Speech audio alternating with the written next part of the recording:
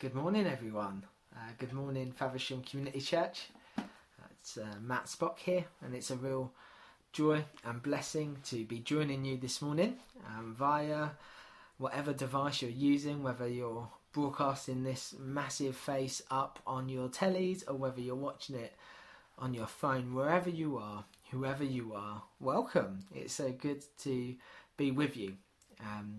Sam asked me to share from John's Gospel this morning, as you've been going through John's Gospel from chapters 14 to 17, looking at hope for troubled hearts. And I'm kind of excited about the message that we will receive this morning. I've benefited so much from these verses that Jesus is saying to his disciples here as I've been preparing this week, because what we see is that Jesus has a call for us to join him on his mission to bring hope to troubled hearts. Let that sink in for a moment. That the God, the creator of this world, the one who came to save, the one who died on the cross, rose again, bringing with him the promise of new life. He, in his wisdom, in his manifold wisdom, chooses men and women, both young and old, children who love him, who follow him. He chooses us to join with him in bringing hope to troubled hearts. Now, these are troubling times. There's almost not enough words to describe how painful this season has been for so many people, whether that's with all that we have faced with COVID-19 or all that is coming apparent through what is happening around race relations and the Black Lives Matters movement. This is a painful and troubling time. So much has been swept with waves of uncertainty that has just knocked so many people's lives out of kilter. The things that people once lived for, the things that once brought people security and hope, have been washed away. And so, that's why I am excited about what Jesus is saying to us this morning. Because he wants to use us, everyday people like me and you,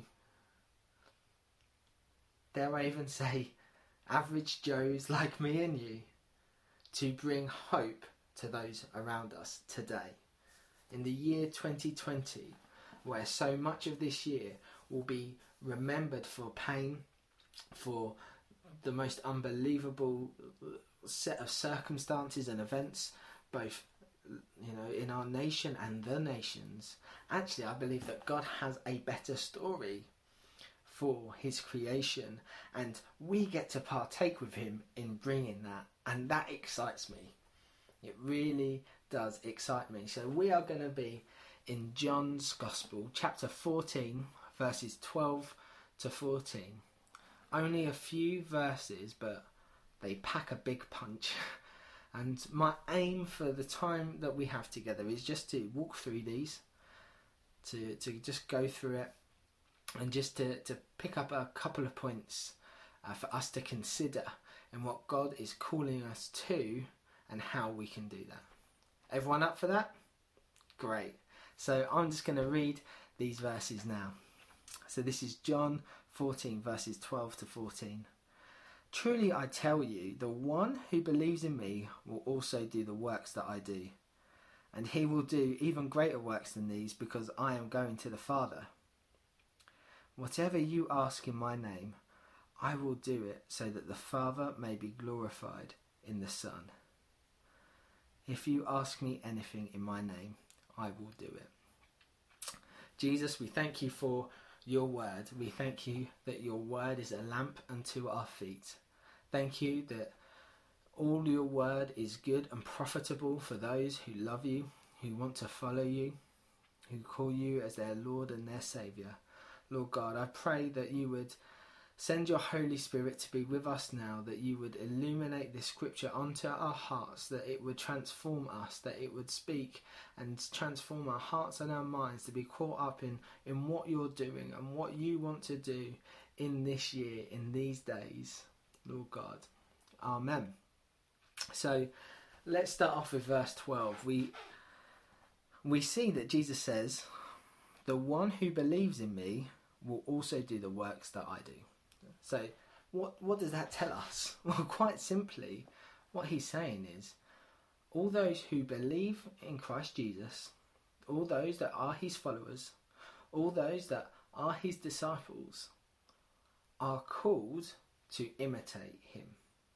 That's the call upon our lives, is to imitate him, to walk today as he walked then, to do the works that he did then, to do those works today.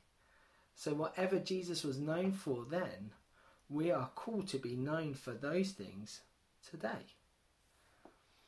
God's heart is that as we follow him, we would follow him in every aspect of our lives. Our faith and our relationship with him is something that we must cherish, that we must celebrate, that we must enjoy.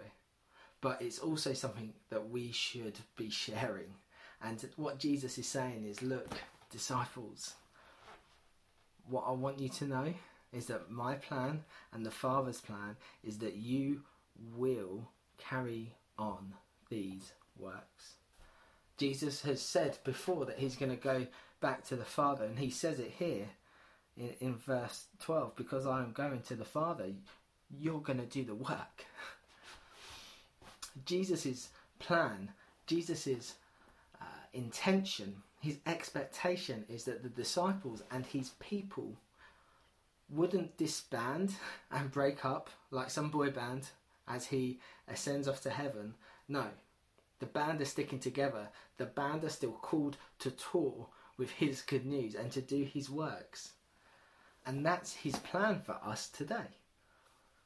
Now, as we've already briefly thought about how much this world, how much our communities, how much Faversham and the whole of the Swale borough, how much in the UK and overseas, how much hope do people need in these days? How are we to bring hope? How is it? Well, we do that by bringing the works of Jesus in and through our everyday lives. Yes, that may seem tricky at this precise moment, but there are still opportunities. Now, there's opportunities as we queue at Tesco. Are we asking and being expectant for opportunities to come to do his works as we do the most mundane things in life? As we go for our daily walk, as we go for our daily exercise, as we are on Zooms with our work colleagues, are we prepared? Are we ready to do the works of Jesus today? Because that's what he's called us to do. That's his intention. The amazing thing about our relationship with God is that we get to join him and co-labour with him in what he is doing already. This week, Edie has loved being in the kitchen with me and Helen. I was making burgers and chips the other night, and Edie just wanted, she's my youngest daughter, she just wanted to get involved. She just wanted to get involved in what Daddy was already doing. I didn't need her in order to prepare this meal, but I loved her joining in with me, and I loved the relationship that we had in it, and I loved to see her walk in what I was doing, and it was this amazing moment for us as father and child. And this is what God wants with us as we co-labour with him doing the works of Christ today. And we see throughout the New Testament, we are called a chosen race, a royal priesthood, to bring and witness to Jesus Christ, to bring his hope, to bring the gospel to the world around us. We are to be his witnesses We are to be his ambassadors, the ambassadors of a kingdom of heaven. The kingdom of heaven is a kingdom of hope, of great hope, a hope of which many of us have been holding on to in these difficult days. We are called to be ambassadors of that kingdom as we go throughout our lives. Jesus' great commission to his disciples was to go and make disciples. Jesus, when he lived on earth, he gathered disciples, teaching them how to follow God, how to love God. He taught them how to bring the kingdom of God near. That's what Jesus was all about. When he lived on this earth, he was all about bringing the kingdom of God here on earth. In the Lord's Prayer, we pray, Lord, let your kingdom come today on earth as it is in heaven. God is all about bringing his kingdom near. God wants to bring those who are far away near to him. He wants to make a home in the hearts of the lost, in the hearts of those who are without a shepherd. He wants to bring them back into his fold, and he wants us to be joining in with him in doing his works today so that that can happen. We are to be his instruments and his mouthpieces of hope to those around us. And so many of us are involved in different works, both locally and we see them globally as well. Things like Make Lunch, things like Food Bank, CAP work. There's so many different ways in which we can collectively join forces together as the people of God to do his works. But then there's also the everyday individual walks that we have, that God is saying, look, Jesus is saying, I want you to carry on my works. And then he says something rather baffling also in this verse. He sets this task, he sets this call upon his followers, and then he follows it up with something which, let's be honest, can confuse and baffle and perplex us. And I'm sure as Jesus said these words, the disciples were like, say, what, Jesus? What did you really just say? I can imagine them kind of talking to one another, like, did you just hear what he said? Did I hear that right? What am I talking about? He says, and he will do even greater works than these, because I'm going to the Father. What are these greater works? Is Jesus seriously asking us to out-miracle him in some way, shape or form? Now, imagine what the disciples must have been feeling. They've seen him walk on water. They've seen him bring Lazarus back to life. They've seen him heal the sick. They've seen him heal a blind man. They've seen him turn water into wine. They've seen him walk on water. They've seen him calm storms. And we know that he is the Messiah, the Saviour who died on the cross and who rose again. Jesus, what does this mean to do greater works? What is this all about? Because Jesus, you know what? I don't know if I can do anything greater than that. What you have already done and what you've already accomplished, Jesus, is the greatest news of all history for all time. Jesus, what is this all about? Well, I think what the greater works isn't necessarily and isn't about us doing something more spectacular than what he has already done. Because let's face it, that's impossible. He alone is God. He alone can do what he can do.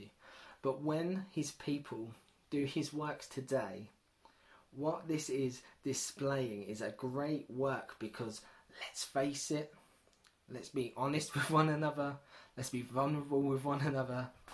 We're just a bit ordinary, aren't we? And when we do his works, and people see that, and they see something of Jesus in us, in the way that we live our lives, this is a great work, because it is a work that is accomplished and set upon the foundations of grace. Think about the Apostle Paul, he who was the destroyer and persecutor and destructor of Christians and the church. When Jesus revealed himself to Paul. He said, Paul, why are you persecuting me? And Paul finds faith in Jesus Christ. Jesus becomes his saviour, and Paul then gives his life to what? To doing the works of Jesus in his days in which he lived. And Paul goes from the persecutor to the pioneer. He goes from the one who destroys the church to the one who begins to plant churches. Now when we see that and when we think about that, doesn't that just shine God's grace? Doesn't that just make you marvel at the kindness and the compassion and the wonder of God? When the early church then do the works of Jesus, amazing things happen because of what Jesus had already accomplished. So at the day of Pentecost, when Peter preaches his sermon, 3,000 people are added, saved and added to the church. 3,000 people. Now that is a number greater than any record that we know of Jesus leading people to himself in any given day. Doesn't mean that Jesus never did 3,000 or more. That's not what I'm saying. But let's see the magnitude of grace here in what Peter is doing, as Peter has stepped out of the boat, as it were. This man who had denied Jesus is now proclaiming Jesus, proclaiming the kingdom of God, doing what Jesus would have done in those days. And he and the early disciples, the early church, see 3,000 people saved and added. What a work of grace. That is a greater work. Jesus is the one behind the works. Jesus is the foundation. His grace is the foundation of all the works that we'll ever do. We are only imitating him. By his power, he moves in and through us as we aim to bring his compassion, as we aim to bring peace, as we aim to bring what he is about here today on earth. This is a tremendous, greater work of grace that is just simply breathtaking. But also, they're greater works because they're almost greater in number. When Jesus walked this earth, he could be in one place at one time. Yet now, as he has sent out his Holy Spirit to fill his disciples, as he has gone back to the Father and then sent the Helper, he has made it possible for his works to be done by a multitude of believers, a multitude of followers, a multitude of disciples who are committing their lives to doing the works of Christ in their locations, in their local community, in their neighbourhoods, in their streets, in their families. Now think about the global impact that has, the influence that God's grace, the possibilities almost become endless as God's kingdom is brought near by a multitude of believers in him doing his work. These are greater works because the influence of grace is great in our neighbourhoods and across the globe. Jesus isn't expecting us to find some special magic in of ourselves so that we can do a greater work. No.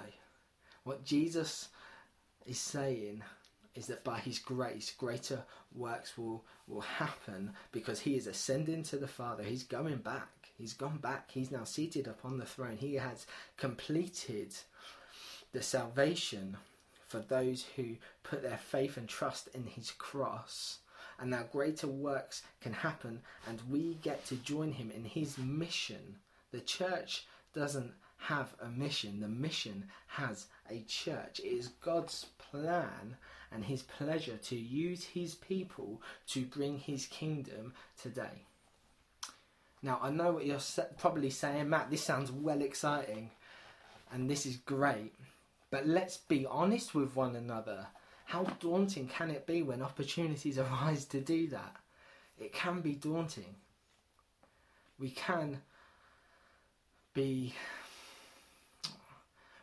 apprehensive sometimes, can't we, of doing works, not because we don't want to share Jesus, but maybe sometimes we get a bit worried about how it's going to be received. Or maybe actually what it is that we are stepping into feels bigger than us. Because let's face it, brothers and sisters, we have our limits, right? Yes, we are filled with the Holy Spirit. Yeah, 100%. But we are still very much human. And we are still very much people who have limits. And if we were to try and do these things by our own strength and by our own will and by our own power, you know what? We would become a very depressed people. Because what we would find is that fear overtakes boldness. That we would never overcome a fear of stepping out. That we would never speak up in fear that we might say the wrong thing. We may never answer that deep question of our friend as they're processing the gospel because we're afraid of getting it wrong. How can we do the works of Jesus today? Well, you'll be pleased to know Jesus gives us the answer. Whatever you ask in my name, I will do it, so that the Father may be glorified in the Son. If you ask me anything in my name, I will do it. How can we be a people who do the works of Jesus today? It is prayer. Now, what you're probably thinking is that this sounds familiar. This is the RM family. This is what we're about. E plus E equals C. So, everyday witness, so people doing the works of Jesus in their everyday lives, plus enough, aka prayer, asking God to move, asking God to empower us through his Holy Spirit to do his works, will result in lives saved, churches planted, churches growing, planting new churches across their town. Now that's what we want to see. That's what we want to see, right? We want to see people find hope in the good news of Jesus. We want to see those who are drowning at sea find hope in the anchor that is Christ. We want to be those who take out the lifeboat and say, look, come and grab a hold of Jesus. We have a wonderful promise here that when we are on mission, when we are going out and doing his works, whatever we ask in his name, he will do. Why? Because he's the God who came to love, to seek the lost. He's the God who came and died a sinner's death so that he may reconcile man to God again. God's heart is that for all to come and to know him and to see separation from God eradicated through the reconciliation of Jesus, the Messiah, the Christ. Jesus, when we ask for him to move, when we ask of him in prayer, while we are doing his works, while we are out on the streets, he is a God that loves to answer. Because you know what? He wants to bring freedom, and he wants to bring hope, and he wants to bring his kingdom come. Jesus instructed us to pray like that. Lord, let your kingdom come. So we should be expectant. We should not be worried. We should not be fearful when it comes to doing his works, if we hold on to the promise of prayer that he gives us here today. In these days, as we prepare, as we await to see when all the lockdowns are lifted, when all the restrictions are eradicated, we have an opportunity in these days to be preparing our hearts afresh to say, Jesus, you know what? I want my life to be like John 14:12-14. Lord Jesus, in these next days, the fallout from COVID-19, the fallout that we're seeing through the Black Lives Matters, the fallout is huge in our world, and these are just two things that are going on, let alone everything else that is rumbling on in the world that isn't getting the airtime at the moment. Our neighbours, people in our streets, our colleagues are like we once were, lost sheep without a saviour. Brothers and sisters, let's use this time before lockdown ends and we get to be back in our towns fully, back in our workplaces fully, back in our church buildings, whatever it is. Let's ask Jesus to prepare our hearts so that we can be those who proclaim hope to the troubled hearts. That's what his aim is. That's the call on our lives that Jesus is given to those who are his disciples. I'm going to pray for us as we come to an end. And I just want you to take a short moment, just as I pray, just to say to the Lord, I'm all in on this call. If you're a Christian, I'm all in on this call. If you're watching today and you wouldn't call yourself a Christian, look, we truly believe that Jesus is the only one in which you can put all your hope in. We are a people who say, you know what, all our eggs are in this one basket, because it is a hope secured on the basis of this man, Jesus Christ, is resurrected and is alive still today. He died a sinner's death to pay the ultimate punishment of sin that separates us from God.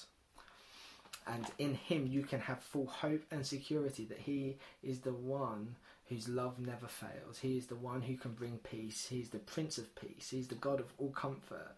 And he can secure an eternity with him forever, where there will be no pain, there will be no sickness, there will be no racism, there will be no germs and viruses. This is the hope that we have in Jesus. And if you want to know more about that Jesus, get in touch with this wonderful church, and we'd love to tell you more. So let's pray together. Jesus, we thank you for you being the hope of the world. Lord Jesus, thank you for the hope that we have in you. Lord Jesus, that you have made it possible for us to be reconciled with the Father. You have made it possible for us to know our Heavenly Father, who is good, who is kind, who is compassionate. And I pray that we would be those that witness and ambassador of that kingdom, of that God, and that you would use us in ways that we'd never imagine would be possible, Lord God. Not trusting in our own strength, not relying on ourselves, but trusting in you being the one who has sent his Holy Spirit to fill us afresh so that we can go out afresh to do your works today. Lord Jesus, may we truly see miraculous things, Lord God. You, throughout the book of Acts, do miracle after miracle through ordinary folk like us. Lord Jesus, we want to see what we see in Acts happen in the streets of Faversham, across the Swell Borough and across the UK and to the nations. Lord Jesus, we long to see that, and we ask that you will do that in the name of Jesus. Amen.